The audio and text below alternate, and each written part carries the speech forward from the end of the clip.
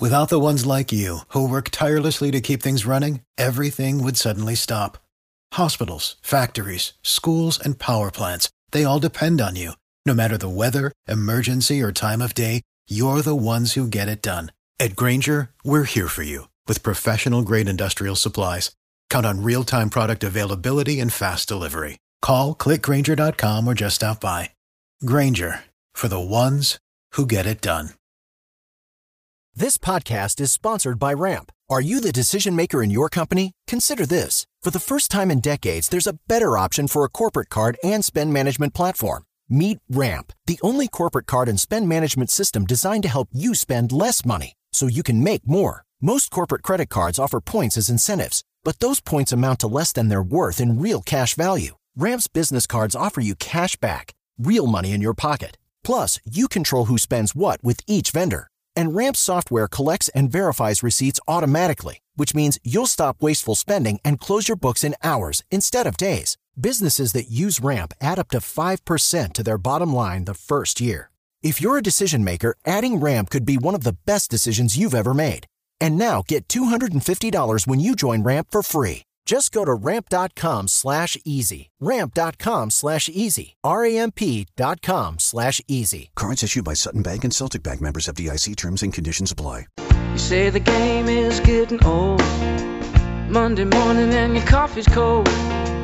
Life is not what you want it to be. Hello, everyone, and welcome to A New Direction. My name is Jay Izzo, and oh, man, have we done it again. Yes, we do it every week, and I guarantee another one today. It's going to be one heck of a show.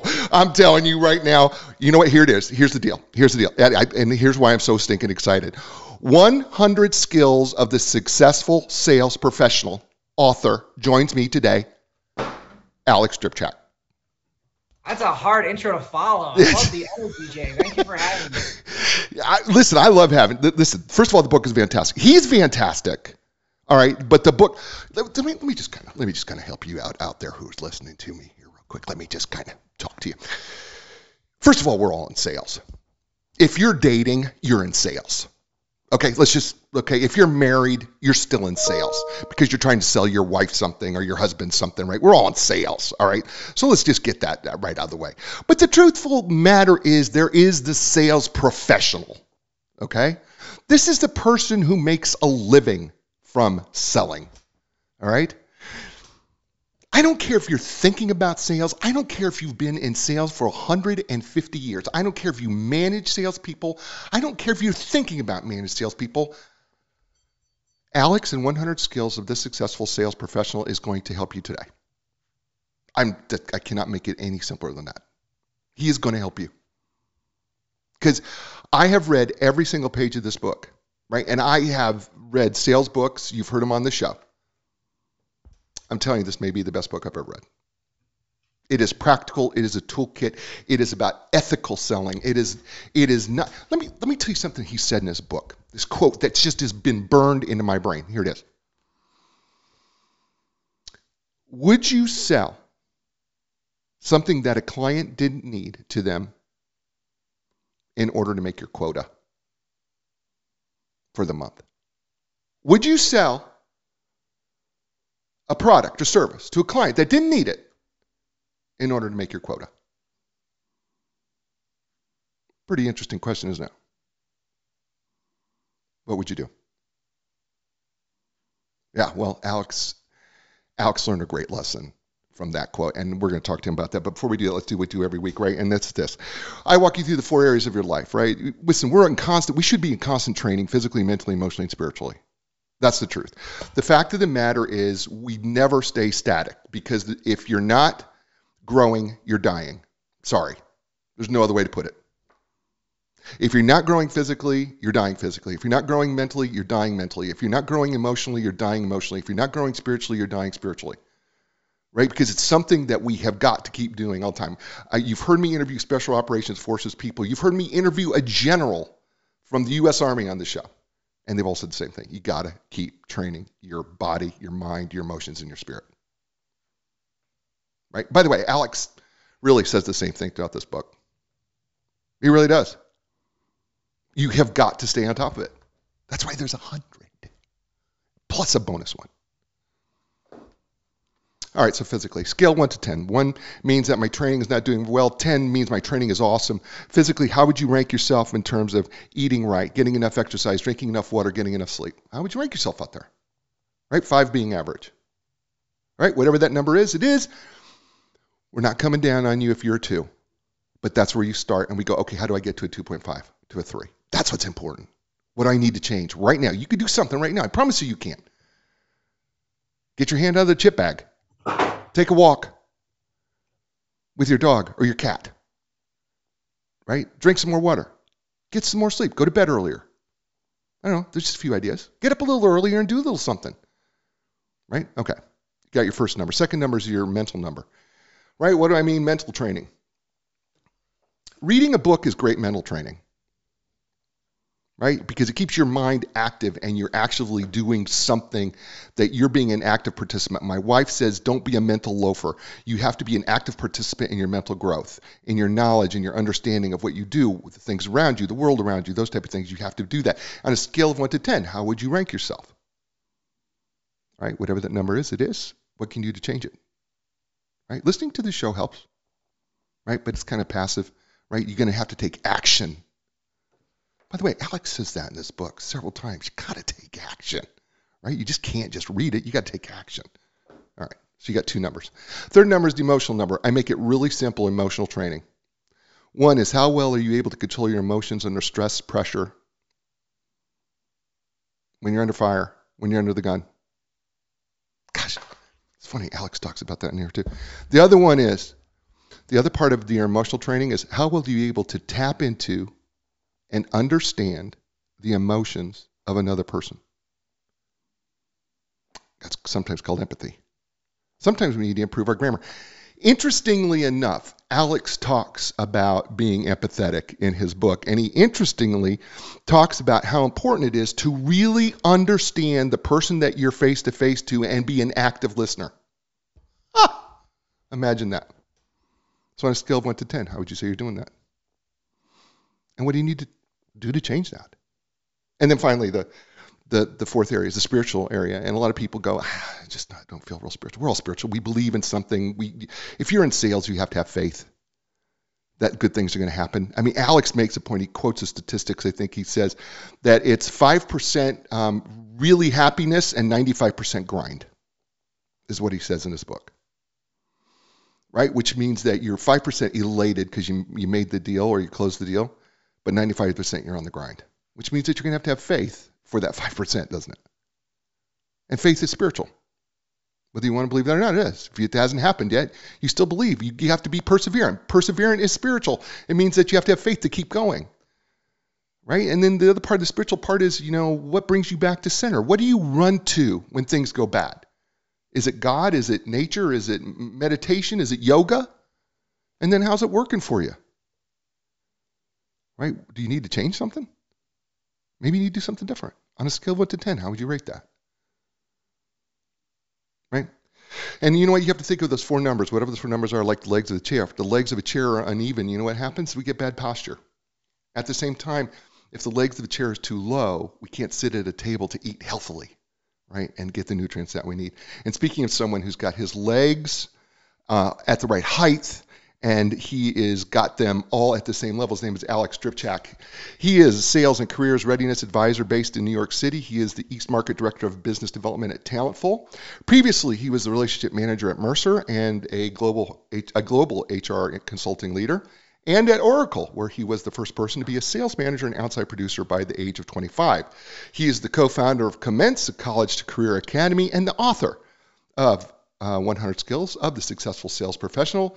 But what really stands out about Alex to me is this, and it's a quote he made. He says, I am propelled forward by 3 relentless introspective mantras. There has to be a better way to ... How can I be of value to ... And what can I do to help ... That strikes me about the man. Also, he has become recently engaged to Nisha Pink. I'm sorry about that, Nisha. So, ladies and gentlemen, please welcome to the show and welcome to a new direction for the first time, Alex Dripchak.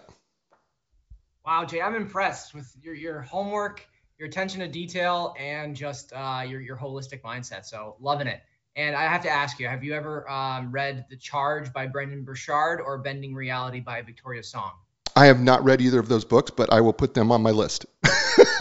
They talk about kind of the 10 areas of your life and grading on 1 to 10. So I feel like it'd be right up your alley. And for everybody listening in, Brendan Burchard, the High Performance Academy, that is quite a big ticket item there. So Jay and the advice he's bringing to you, he's a direct disciple there and somebody really worth listening to. So you're getting something at a fraction of what people pay for. So lovely. Thank you. Looking forward to today's session. Thank you. Appreciate it.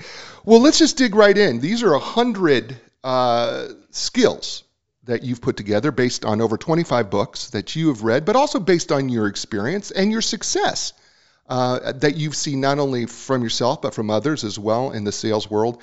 And I do not know how you were able to actually order these in any sort of order, because I'll be like going, well, that should be number one. And then I'm going, well, okay, that maybe should be number one. Well, no, that should be number one. I mean, God bless you, man, because I have no idea how you were able to do it. So let's dig in, because I want to hit some of these. Let's just start with number 100, which is projects an attractive appearance. And you come right out of the book and you talk about the attractive appearance. I think it's really important, but it's not what people may think, right? Because it's not about always wearing a suit and a tie, is it?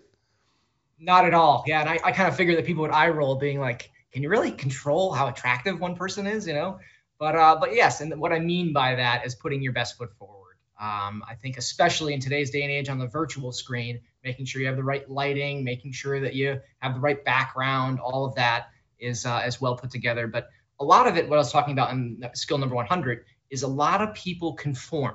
They okay, what do I need to do? I need to put on a suit and tie and look professional. And then what do? You look like everybody else that's, being a salesperson as well. And then when you see a bunch of people in suits and ties, now all of a sudden your brain, synapses and fires and short circuits to being, okay, suit and tie, salesperson trying to sell me something. Okay, be wary of people in suit and tie. So yes, it kind of almost works against you, because nowadays when people are so casual, when you see someone in a suit and tie, it's like, what's that person doing? Now, finance, government, a few industries, you're exempt from this. But by and large, people, their red flags go up and they put their wall up. Well, I think you also make a point later in this book that one of the key factors is we like to buy from people who look like us or who are similar to us.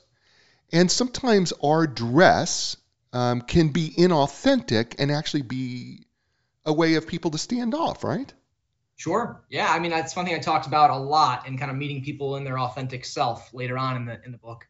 So, and one of the things I recognized is sometimes when we didn't go as a sponsor, we went as an attendee. I met more people authentically and had longer term relationships that ended up being partnerships or friendships or what have you. And that's where I really made connections. When you go as a sponsor, you go in that suit and tie, people know that they need to be a little bit wary of your situation. So when you kind of go as an attendee and you go as another person, rather than that sponsor, you take away that kind of artificial layer and you're meeting people as your authentic self. Well, let's go to number 94, because there seems to be a little bit of an overlap. A little bit of overlap with personality. 94 is maintains emotional consistency, and then you have a parentheses, waiting room to elevator. And you say maintaining balance is important. Whatever your personality is, commit to it when entering the building. If you forget to do that, commit to it when getting off the elevator on the first floor, on their floor. Talk about that for a little bit. Sure. So, I mean, this is just people, if I'm here and I'm just kind of like this, and then all of a sudden, you're like, hi, Alex, we have you on today. And I'm like, hi, Jay, how's it going? It comes across as a little inauthentic. Right. So people are obviously going to be more wary of you there too. So what I'm talking about is that emotional consistency is people not thinking that you're fake. So whatever you have, you kind of commit to that mindset. And then also on the waiting room to elevator or elevator to door, whatever you want to talk about, also making sure you don't prematurely elaborate or celebrate. I know a lot of people, they'll leave the building and then they'll start talking about the meeting right afterward. And then you don't know who's in that elevator. You don't know who's listening to you. You don't know who's in the lobby. So just kind of being a little bit more reserved and not shooting yourself in the foot, good or bad, not saying something bad about somebody, or also not being like, oh, this is a shoe-in. And then all of a sudden they're going to go back and say, hey, you know what? So-and-so just left from XYZ company. They think they have, the leverage on you. Keep that in mind during negotiations. So it's really all about making sure you don't shoot yourself in the foot, Right. and also being about that authentic and connectable person. Now, by the way, I want to just let everybody know that at the end of every one of these 100, he has an action item. Okay. And I want to talk about the action item that he has here and how he connects this, because this is really, really cool. So your action item for maintains emotional consistency is talk to the receptionist, read their materials when in the waiting room, read their flyers, books, magazines, find artwork, sculptures, awards, and so on that are on display. See how you can compliment, not flatter, or connect to their company. How does that play into that role of emotional consistency in that action? Sure. So I think it makes sure it ensures that you are a person who is interested in this entire company, not just the purse strings, not just the decision makers. So you can go in there and I can pitch Jay if he's the CEO, of a new direction. But maybe there's Julie and she's the receptionist, and Julie obviously is a very important person in the company and obviously needs to be treated well regardless. But when you treat somebody very differently, if I treated Julie very different than Jay, then, kind of the spidey senses are going to go off and red flags are going to appear. So, it really is important to just treat everyone as a human being and respect everyone and get your perspective on what you can learn from each individual person.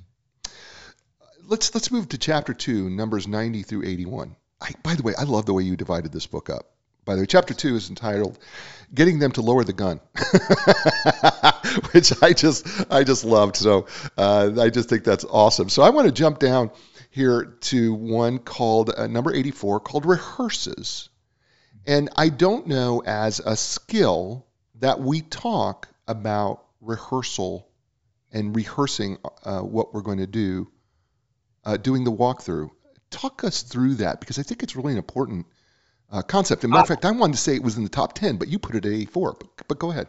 Yeah, well, there's a number of different parts of meeting effectiveness that require rehearsal, but the actual act of rehearsal and that skill itself is why I put it at 84. But practice makes perfect. That whole saying, that's something that's very resonant to me and something I've written a number of articles on, and probably the area where I like to talk most, just because a lot of people confuse experience with preparation. They think, oh, I have 25 years experience. I don't need to prepare. I got this. And I'd be like, oh, really? Well, how about these 55 items? And I actually do have a 55 item checklist in case anybody wants to see it for how to prepare effectively. But I'd be like, okay, well, how about these 3 things? Oh, I don't know. Okay, well, maybe we should walk through. If people are resistant or hesitant to talk about a rehearsal, a walkthrough is kind of my step down or check down to make sure that people buy in. But rehearsal, I think, is probably the most overlooked and the most important element, just to really showcase that you know someone. You did your homework like Jay did, figuring out all my little different social media handles and everything beforehand. So kudos to you, Jay. Thanks. But that's kind of the world we live in. We have a wealth of information at our fingertips, and you better utilize it. Otherwise, somebody else will. So I was in a world of very complex selling, relationships that take really no less than 8 months and sometimes up to 2 or 3 years to cultivate. So when you're in that meeting, you have 45 minutes to showcase a year or 2 years of what you've been working on. So you better make sure it's worthwhile. Well, I want to take it a step further, because the one thing that I know about salespeople, and I coach salespeople, and I know the one thing is they do the same presentation quite frequently over and over again. But do you do the mental rehearsal to really think about what could possibly go wrong, or what is that person about? I mean, you talk about that, but I mean, like, even for this show, right, which I do once a week, and I do read the books and I try to get information, but I literally do a mental walkthrough of the show of how I think this is going to go, and then I try to come up with things that you might throw at me that I'm not ready for, and what could possibly go wrong and how I'm going to handle that. I think that's the other thing, is that sometimes we get so comfortable that we stop rehearsing. True? Oh, 100%. And you need to be contingency planning for all elements that could fail. Right now, I am sitting next to 2 headsets in case anything got really loud in my apartment building here. So let me know. Don't be weary if you say, hey, it's too loud, put on your headset. You're good. But, a headset, a phone nearby in case something fails, especially in today's day and age where it's hard to reach people. Right. So if you're on with somebody, then all of a sudden you're having technical difficulties and you need to drop off, you better be prepared to get on that person, because 5, 10, 15 minutes goes by and their life went in a completely different direction potentially, and you're out of it now. Right. So I think contingency planning for each element that could go wrong and making sure you have a fail-safe or a safeguard in place is vital. I think we need to I think rehearsal is just something that we just underutilize in the sales world. I don't think we rehearse ourselves enough. I'm going to jump to chapter 3, establishing a basis, and number 80, manages appropriate expectations and over-delivers. And you say, if there's one key to business, I would say it is the following lesson: do your best to underpromise and overdeliver. Yeah, and then further down, I think I have so each one of these skills, I have a little bold section. Mm-hmm. So they're all 200 to 600 word sections, but even to make it more laser focused and action oriented for you, I usually kind of emboldened like of one phrase. And right in there, I think it's kind of making sure you put your SLAs kind of on the lower end. To make sure that you're over delivering just kind of naturally. So what I mean by that is if you usually get back to someone within 6 hours, but your SLA is 24 hours, put down 24 hours and then 6 hours is great. Whereas if you put down 6 hours and then it ends up being 6.5, then all of a sudden, you've set a precedent and now people are like, oh man, this person isn't performing up to snuff. Whereas 6.5 hours could be still 2, 3, 4, 5 times better than anybody else. So that's the big point to me, is really just setting the appropriate expectations, making sure you have this not only kind of wiggle room, but also you have this ability to just organically over deliver. And just for people who may not understand what SLA is, could you help them define that? Yeah, sure. It's service level agreements. So These are usually the things that you either say or you put in writing in your contract that specify what you're going to do. And it's kind of the barometer or the establishment of the relationship. So these are things you're kind of promising that you're going to be able to deliver on. Yeah, I think, one of the things that you say, and you make a really great point about, is that sometimes what we do is we are the expectations. I mean, yes, is it great to be the first one in? Absolutely. But what happens when all of a sudden you've created that expectation and you no longer are? Yeah. Right. I remember, speaking from experience, there was one lady that I used to work with, and God bless her, she would get back to people within 10 minutes, like all the time. And we were just like, listen, hey, you should really probably not get back that quickly because we come to expect it. I remember one time I was kind of in a jam right before a client call, and I messaged her like 25 minutes in advance, and she was on another call, and nothing wrong with her. But in my mind, I was kind of like, what the hell? Like, why hasn't she gotten back to me yet? Right. So the precedent that you set, just be careful of that, and keep that in mind. Yeah, because that expectation can be just crazy. I really love that you said that, because I think it's really, really important that we do manage that. His name is Alex Dripchak. The book, 100 Skills of the Successful Sales Professional, and you are listening to him here on A New Direction. Hey, folks, I have two amazing sponsors, right? You hear me talk about them all the time. My physical therapist. They should be yours too. They're Epic Physical Therapy. Doesn't matter if you're just an ordinary Joe or Jane or you are a professional athlete, they work with you, right? And here's the deal. They understand that this isn't about your symptom. This is about treating you as an functional individual whole. They have great experience at rehabbing young athletes to professional athletes. They're not going to just treat your symptom or your injury. They're going to make sure you're right and get you back in the game. So when you're ready for your epic relief, your epic recovery, and your epic results, go no further than Epic Physical Therapy. That's epicpt.com. That's EPICPT.com. And Linda Craft and Team Realtors. For over 35 years, they have developed relationships with people all over the world. And they do that because they understand that the power of relationship is far more important than the power of business. Matter of fact, what they understood is that when you create the relationships, you know what, business just happens. And that's why they are great at what they do. That's why, they want to know what's important to you, and they want to take care of what you need and what you want in your real estate transaction. So when you're ready to sell your home or buy your home, go with the relationship specialists that happen to do real estate. That's Linda Craft and Team Realtors. You can learn more by going to lindacraft.com. That's LINDACRAFT.com. And we're back here on A New Direction with Alex Dripchak and his book, 100 Skills of the Successful Sales Professional. And I told you he was going to be awesome, and he is. And are you having a good time so far, Alex? Oh, it's a pleasure. I'm amazed at how thorough you have really read this book. So how can I not be enjoying it? It is one of the things that people go, so do you really read the books? I go, yeah, I've read every book of every author that I've ever interviewed on the show, right? So that's once a week. So I read a book a week for the show. And I said, I've really enjoyed every book. There's something, you guys are so good to me because I get to learn so much from your work. And so it's an enjoyable thing for me to be able to do this and then hopefully pass your greatness and goodness to show. And by the way, Alex's book, 100 Skills of the Successful Sales Professional, is available to you, Amazon, in both Kindle and paperback. And so I'm really hopeful he's going to do it on Audible.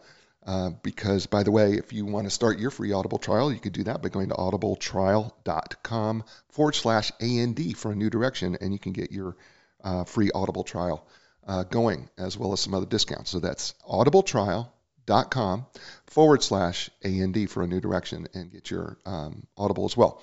So let's jump to number 75, Alex. Employs creative tenacity. And you said it means finding new and innovative ways to stay in front of a prospect or customer, not just, quote unquote, checking in and not a perpetual lunch invitation. What do you mean then by creative tenacity? Yeah, it's a good question. First of all, I wanted to compliment you on the book a week. I'm aspiring to that. I'm a book every 2 weeks right now. So it's an awesome way to learn. But so creative tenacity, I think this is also the one that's accompanied by a little catchy little cartoon there too. I think, measuring performance. But for anybody that doesn't know this, Dave Anderson, great cartoonist and really funny for some of his business cartoons, and he's in there. But it's really talking about finding new ways or new avenues to keep on top of somebody. So instead of just that perpetual of I'm checking in, can we catch up? Can we get lunch? Actually delivering something of value and something that's a little bit different. So I think Stu Hennicke's book was really the inspiration behind this skill, and his book, How to Get a Meeting with Anyone, talking about creative different campaigns for sending things to people. I know one person, it was almost kind of like a James Bond or Jason Bourne type of scene, if anybody knows the end of Jason Bourne. But he shipped somebody like an actual phone, and the person like gets the package, and then they pick up the phone, and he calls them like right then. So, if you're thinking about the end of the first Jason Bourne, he's like behind the lady in the FBI building and, he sees her and, that whole dramatic scene. So there are little creative ways to do that. One of my good friends actually did something with wedding invitations where he would do an actual like stationery and get it all kind of embossed and all formalized. And each invitation was a few dollars, but people would open it because they think that they're getting invited to a wedding. And it says, I was inviting them to the union of finance and HR. And on the invitation, he put down his name and also one of his sales member of his team. There was two-person sales team. So he put down their names. People were like, do I know these people? And of course they opened it and then, they got a kick out of it. And that was a successful campaign for him. So you got to think about ways to be creative and to be tenacious. So that's why creative tenacity came up. And that was the byproduct of one of my first directors I had at Oracle. So if he's listening in, a little shout out to him for the great turn of phrase. Well, there was a couple others that I just really found brilliant too as well. And I would just and one was the gradual campaign of sending one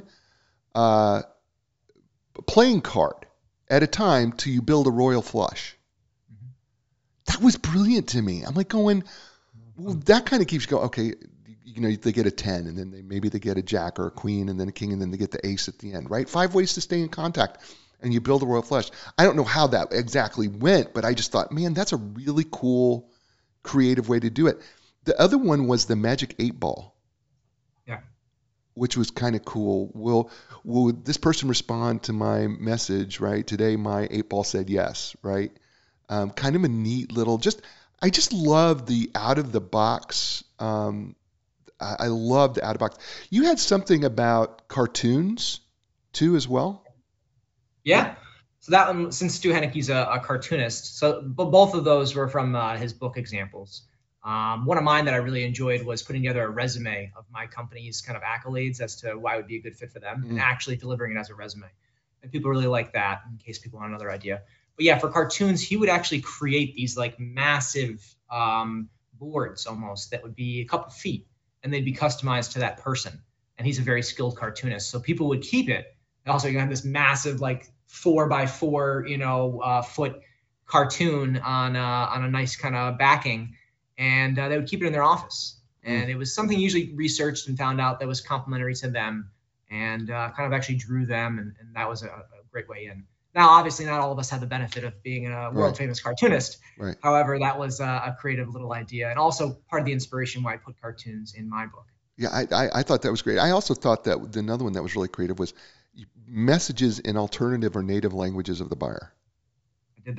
I did that one, and I did it in Afrikaans, and I checked it on like 3 different resource sites.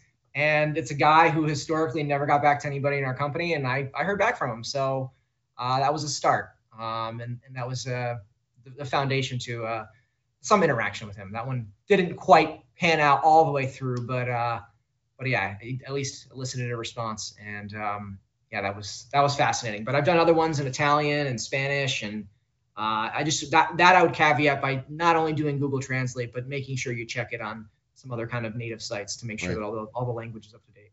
That's awesome. Yeah, I just love that. Matter of fact, one of the action items you have here is read Thinker Toys by Michael Michalko, I think is the book. Yeah, it's right behind me. Yeah, there it is. Yeah, there we go. There it is. Yeah, you referenced that book, so that might be.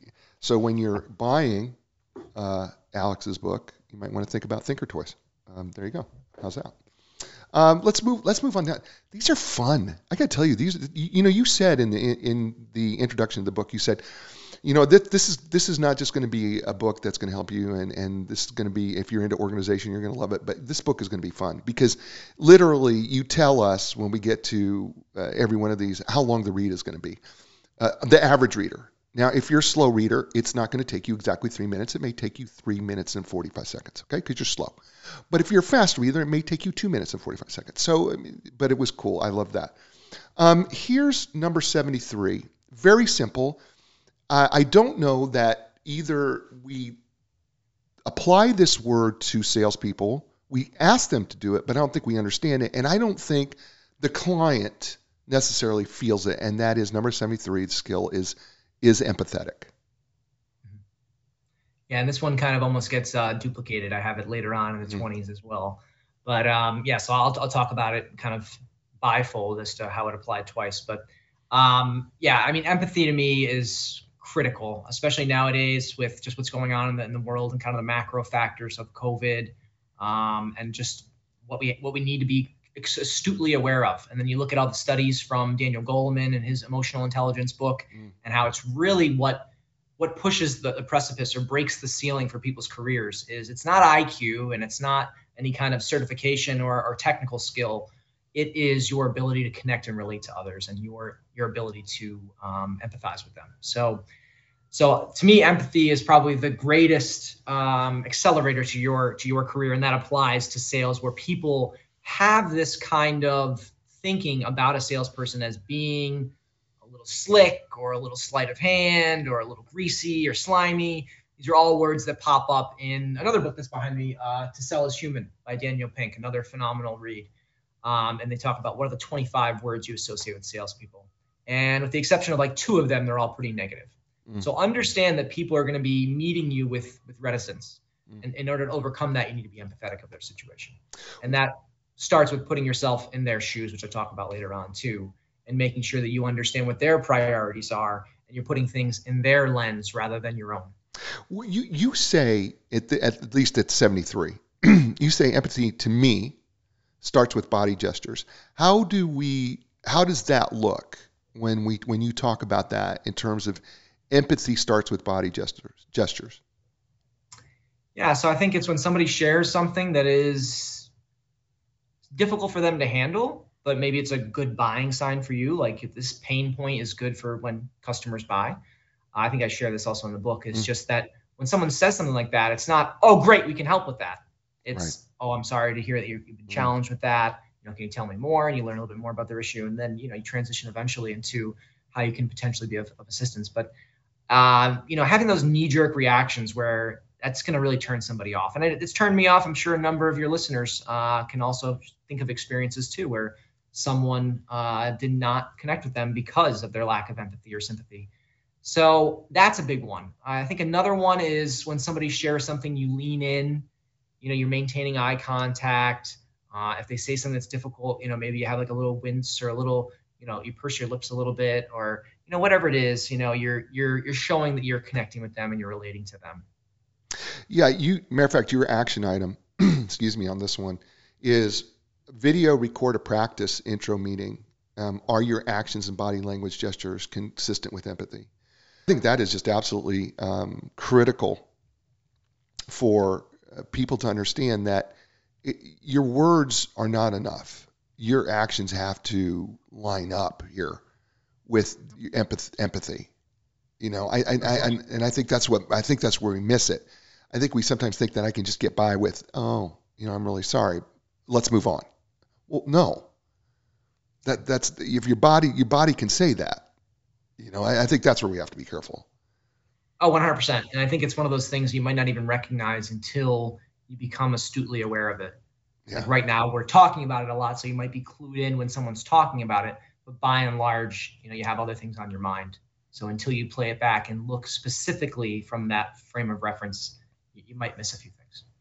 Let's move to chapter 4, 70 through 61, building a relationship. And I'm going to jump to 66, and it is calendar flexible? And you say, and I'm going to quote this, a wise philosopher once said, you only get one shot. Do not miss your chance to blow. This opportunity comes once in a lifetime. By the way, that philosopher was Eminem. So let's start from there, and let's talk about calendar being calendar flexible as a skill. Yeah, I try to put in some little conversational and hopefully funny things in there. Sometimes they might not always land, but it landed. It landed, brother. You did it. Glad you appreciated that. Thanks. So this one really talks about, as they say, sometimes you only have that one opportunity. As I was talking about earlier, is you want to make sure that you've contingency planned and fail-safed every part of your process, because so much comes down to those 1, 2, 3, 4, 5 meetings that you get. So, and a lot of times you're not going to get a second chance.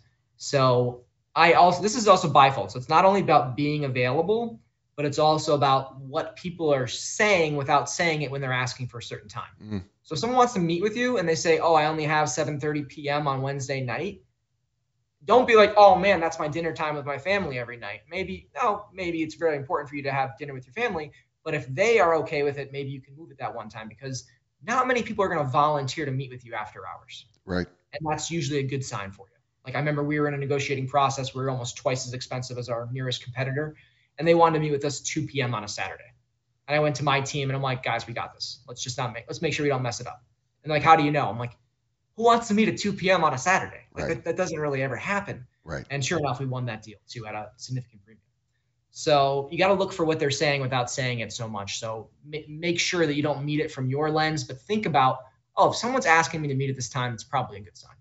Well, you tell a story. Matter of fact, I think you were right in the midst of writing this particular chapter. And I think you were your brother wanted to get together the next day. It was New Year's lull week, and he asked if you were working, and you said you were going to do a golf simulator and yep. lunch. Yep. And you literally had to prepare him, and you say, and I quote, you said, if so, sorry, bro, literally.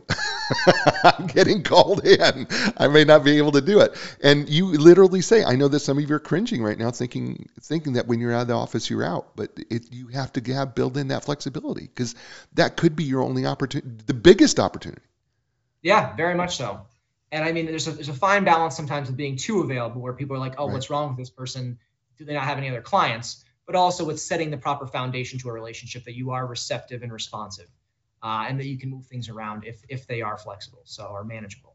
So yeah, it's that fine line, which I also talk about with how to manage that, and kind of recommending responding from your phone or putting up an out of office, even if you're just really busy. So there are ways to make sure that you're setting the appropriate expectations. But yes, being receptive and available to your client's needs is important. And you're kind of almost like a doctor in that way. Right. Yeah. Right. But which, by the way, you utilize that analogy throughout the book of being, if you think of yourself as a doctor, right, it does change your attitude, right? Because you want a good bedside manner. Would a doctor not help someone that needed help? Of course not. I really enjoyed that piece of that. A doctor, psychologist, right? Hostage negotiator. I forgot you had that one in there too. Very valuable. You had that one too. Number 64, skill. And I don't know how come it's so far up, because this to me was like, oh man, this has got to be number 2, if not 1, because all of them to me were number 1 or 2. Is disciplined. That this one was like one of those things where you go, well, of course you should be disciplined, but you have a little bit twist on this, because you said the matter of the fact is you can never really get excitable about a deal to a client. Act like you've been there and make it routine. Yeah. So I think that this one comes up a couple times. And Michael Bosworth, in his book, What Great Salespeople Do, talks about it as well, as kind of people have this tendency when someone relates to them to kind of do this verbal vomit. And they just keep talking, and they just want to, keep talking about everything. And they kind of have this premature elaboration. And then that kind of people, recede back a little bit when you start oversharing or getting too excited. So you need to make sure that this is the situation of been there, done that. And one of the examples in the book, I think it's in this one, is talking about being that pilot.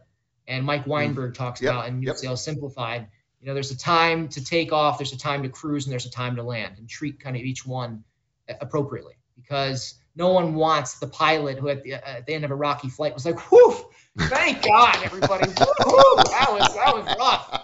I am so glad. I didn't know if we were going to make it there. So nobody wants that. They want, apologize for the turbulence. We look forward to cruising soon, and thank you for flying with us. They want the cool, calm, collected person. Right. Yeah. They don't want an excitable pilot, do we? We really don't, right? We really want the monotone, absolutely in control, secure pilot. That's for sure. We all really want that.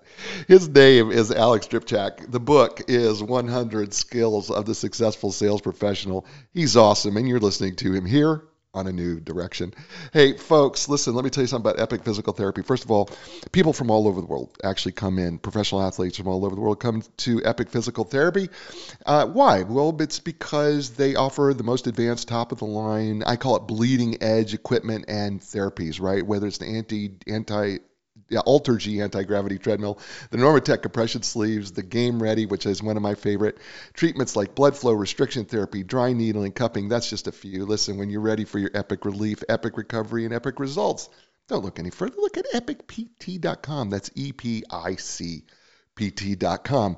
And Linda Kraft and Team Realtors, for over 35 years, she has been helping people sell and buy homes, right? But it's more than that. She's created relationships with all of her clients. As a matter of fact, her first client from 1985 still comes sees her today. And you know why? It's because she's maintained that relationship. It's not a just one-time thing. She really knows these people, and she really has come to love them, and they've come to love her back. Sounds weird in a real estate transaction, doesn't it? But it's not to her, and it's not to her team. That's why Linda Kraft and Team Realtors is known as really the legends of customer service and relationships. So when you're ready for your sold sign, or you're ready to start your home journey, start with Linda Kraft and Team Realtors. That's lindacraft.com, LINDACRAFT.com. And we're back here on A New Direction with Alex Dripchak and his outstanding book. And he is fun, isn't he? Gosh, he's fun. And the book, I'm telling you, every person, and by the way, thank you, everybody who is listening right now on CastBox FM Live. I appreciate you. Folks for listening all over the world, and also people who are watching us live, thank you, or watching us on Memorex. That's an old word. And for those of you listening on the podcast, drive safely while you're trying to take notes. You can always listen to the show again, all right? And we appreciate that too. Also, tell your friends and your enemies even that this is a great show and that they should listen, because you know what? Friends don't let friends not listen to A New Direction. All right, so chapter 5, 60 through to 51, becoming an ally is the name of this chapter. And I'm going to jump down to 58. Knows and avoids salesy trigger words. And you say there's no easier way to be written off and to utilize than to utilize a salesy trigger word. Yeah, this is perhaps when I talk to readers or other people, I did an offshoot of this on Harvard Business Review, so I can drop that link as well. This is everybody's favorite. They always want to see what words are on the list and what knee-jerk reflexives might be in there that they don't even know they're using that are costing them business or potential connections.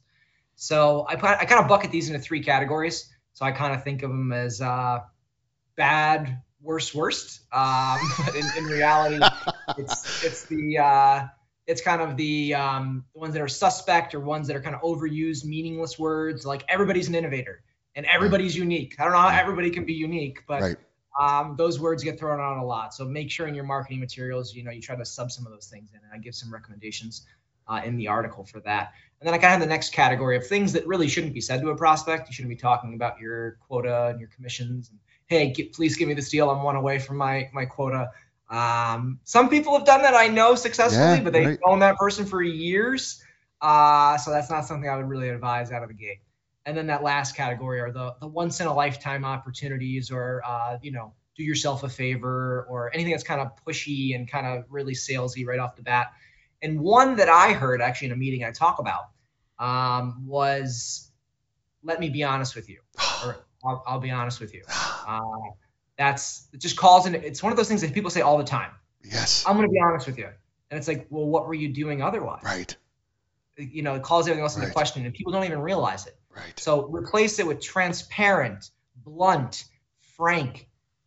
Really, really try to avoid the word honest. And I know it's difficult because so many people use it. Right. But really try to catch yourself every time when you're saying, let me be honest with you.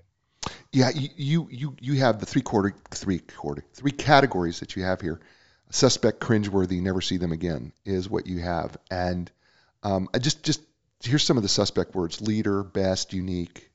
Wouldn't you agree? I hate that, by the way. I hate that when people go, wouldn't you agree? Actually, no.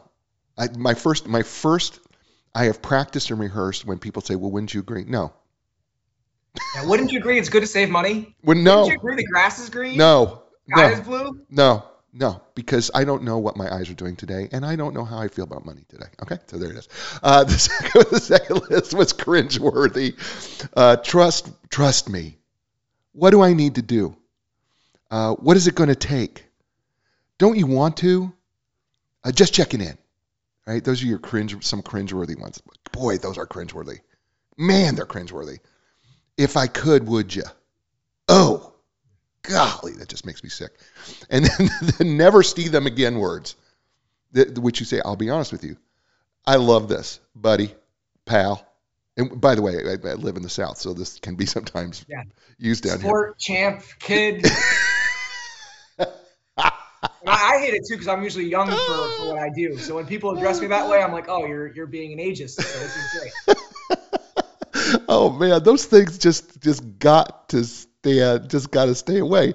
Which brings me to number 55, which is captivates audience through candidacy and humor. And I think this is also very, very brilliant because you go, what's your hook? Then what's your transition? Right? And you see part one, be candid, but then also use humor. Help us out. Yeah. So this is one thing I talk about actually in my college to career academy for presentation skills is basically you should think of somebody in the audience kind of like slouched down, kind of like half paying attention, maybe they're on their phone. And then you say something that's either really candid or really humorous. And they kind of go, interesting. And they kind of like sit up a little bit, right? And they wait for whatever, that 7 or 8 seconds that you just kind of captured them. What is that hook? What is that transition, that segue that's going to get them from going from, they went from slouch on their phone to upright. Now what's going to get them on the edge of their seat leaning in? Right. So that's kind of what I'm talking about. And that first part is kind of that capturing their attention, and then how you're going to captivate them throughout. What's that going to be, that transition? Yeah, I think I think sometimes salespeople can get so focused on being so serious because they're so wanting to make the sale that they forget how to be human. And being candid and being humorous is part of being human. And I think it's got to be part of the sales process if it's really going to create relationship. Because isn't that what real relationships are? Is part candid, part humor? 100%. Yeah. And I mean, I gave an example in the book of humorous, but if you think about just the book itself, I'm pretty sure that one of the first lines, if not the first line, is what is some 29-year-old going to be able to teach me about sales? So right out of the gate, I'm just kind of like, all right, I'm just going to address this right off the bat. Right. Let me talk about how this is a curation, consolidation, collation of 27 best-selling books fused with my own experiences. So I'm not claiming to be the world's foremost expert on sales, but I might be able to give you a few tidbits here and there across a curation that'll help. Well, I don't care how old you are. The stuff is brilliant. So I don't care if you're 29 or if you're 19 or if you're 5. If you're putting this out, this is brilliant stuff. So appreciate it. Man, it's good. Okay, let's go chapter 6, 50 to 41. Developing a potential partnership together. And I want to look at number 46, asks effective questions. And you say effective questions have few things in common. They're thought-provoking, client-centric, and value-oriented. Let's talk about some of your favorite effective questions and what that means. Sure. So this is also paired with number 1. I don't want to spoil too much. We'll probably get there, but I think asking effective questions is the most important skill that people can have. And I'll talk about the distinction between the two. But some of my favorites are really, really the ones that are laser focused on the other person. So what's going to make this meeting a success for you today? Or how would you define this as a successful meeting? What do we need to do in order to have this be a successful meeting? There's a number of different ways to kind of version that question for whatever's most effective for the person you're speaking to. But that's a good one. I really like what would make this project or this initiative a success for you, both professionally and personally. Sometimes people will be like, oh, wow, actually, if I could make my kids' Little League baseball game at 6 p.m. on Thursdays that I always miss because our system's failing or whatever it is, that would be great. So there's always that personal kind of consequence of a professional issue or objective. So getting at those elements to make it a little bit more human and a little more empathetic, and also a way for you to further connect with them. So now you have a follow-up about, John's Little League baseball game on Thursdays at 6 p.m., whatever it is.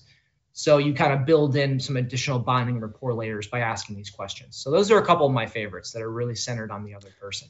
Yeah, I'm going to throw a couple others that I really liked that you have down here. We appreciate you reaching out to us. What or who drew you to us? That's a big one, isn't it? I mean, a lot of people don't understand the power of referrals or references, testimonials. So figuring out that source now seems like every website, how did you hear about this? They always list it there. But somehow in sales processes, I don't hear it being asked as much as it should. And it also tell you volumes. If someone said, hey, my best friend that I've grown up with my entire life and we've done all the same things, just bought your solution, that's a heck of a lot better than, I saw you on a billboard, a week ago, and I thought, that might be interesting. Yeah, here's another one I really liked. What are the drawbacks for making a change? What happens if you don't change? What are the consequences? That's a real thought provoker there. Yeah, because there's a lot of things that we want to do in life, but how many things do we actually really need to do? So this might be like, oh, you know what? It's cool. I should look at getting a life coach. I think it'd be helpful. I think a lot of people think a life coach would be helpful, but what are the ramifications or consequences of the fact if you didn't get that life coach? So there could be a number of reasons why, but figuring out what is the propensity to change, how do you kind of disrupt that status quo? And by asking that question, you're kind of helping them fuel themselves rather than you having to do it as an external force. Right. By the way, if you do need a life coach, I am available. I am looking, I can take on a few more clients. So just go to coachingmavericks.com. I dropped that one in for you. Thank you. Appreciate that. I thought I was like, he put that on a T for me. That's awesome. Let's move on down the list. Number 43 shows adaptation skills through mirroring and matching ability. So this one's talking about, this is also in Daniel Pink's book, To Sell as Human. So I highly recommend that. But it's talking about if there's a way that someone communicates, and I failed at this actually kind of in your backyard in North Carolina. I'll talk about that when I was younger. But, how fast do people speak is the example I share in the book. But what kind of hand gestures do people use? how much eye contact, how open or closed are they in their communication. Maybe they have their leg crossed. So I wouldn't say monkey see, monkey do, where whatever they do, you exactly mirror it. You kind of have this little kind of gap, and then you try to pick up some of the things and cues that they have. Right. Yeah. Here, it's really important that, you have to pay attention that they do not want to necessarily move as fast here. We have a little bit different sense of timing here. When I moved here, I had to get used to that. You know what? You slow it down, and we're going to slow it down a little bit. I'm not saying it's always that way, but sometimes it just slows down, and that's how you have to do things here. And that's okay, but you do have to learn to mirror that on some level. And you say give it a lag time so that you're not mocking the person, which I think is also brilliant. Let's jump to number 42. Perseveres. And you evidently went to some Sandler training, and the quote, I love this, is some will, some won't, some won't, so what? Next. That's the last part. That's the last part that they have. SW cubed N.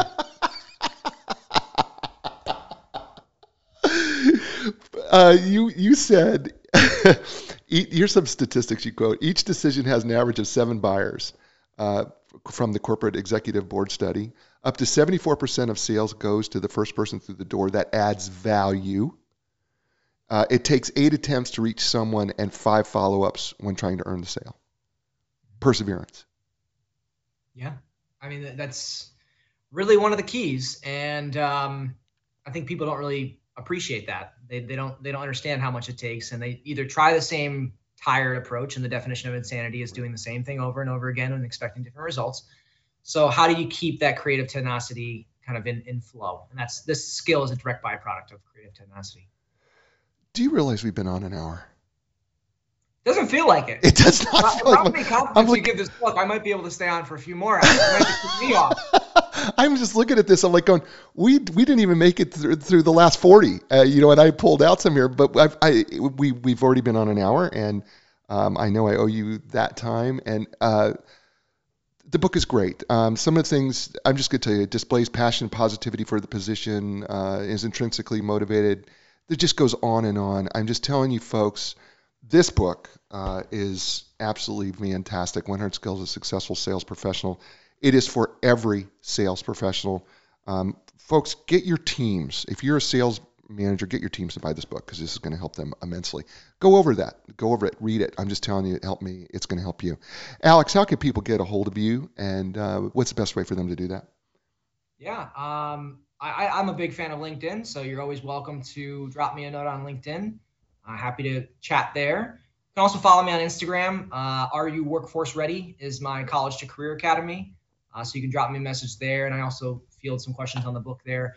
And then, so I have commenceyourcareer.com for the Are You Workforce Ready kind of match for the website. And then I also have 100 Sales Skills is the website for the book and articles. That's awesome. His name is Alex Dripchak. I told you. Fantastic. 100 Skills of the Successful Sales Professional. Get it. It's available bookstores and Amazon. Folks, this is the show. You know what I say to you every week, right? You are in control of 2 things every single moment of your life, your attitude and your effort. Doesn't matter what's going on in your world. You can control those 2 things. Take control of it. You can. I'm going to be back next week with another great guest. It's going to be another great book. It's going to be another great show. As I say to you all over the world, and thank you so much for listening. Ciao, everyone.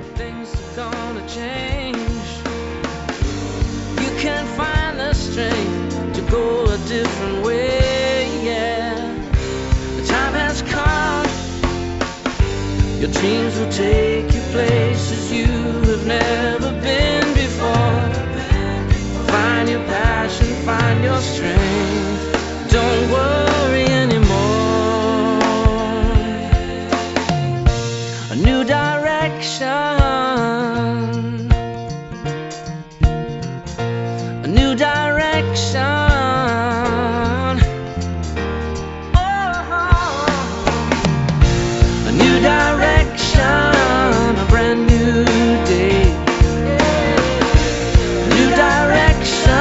Things are gonna change.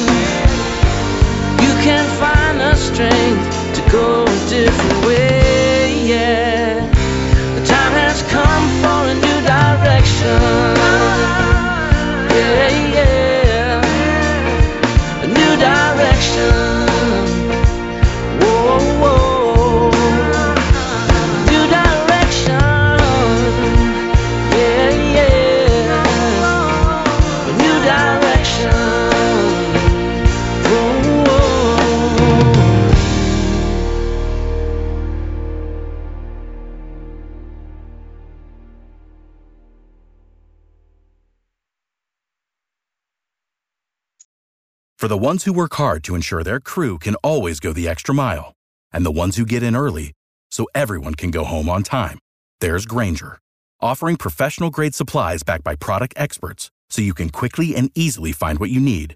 Plus, you can count on access to a committed team ready to go the extra mile for you. Call, click Grainger.com, or just stop by. Grainger, for the ones who get it done.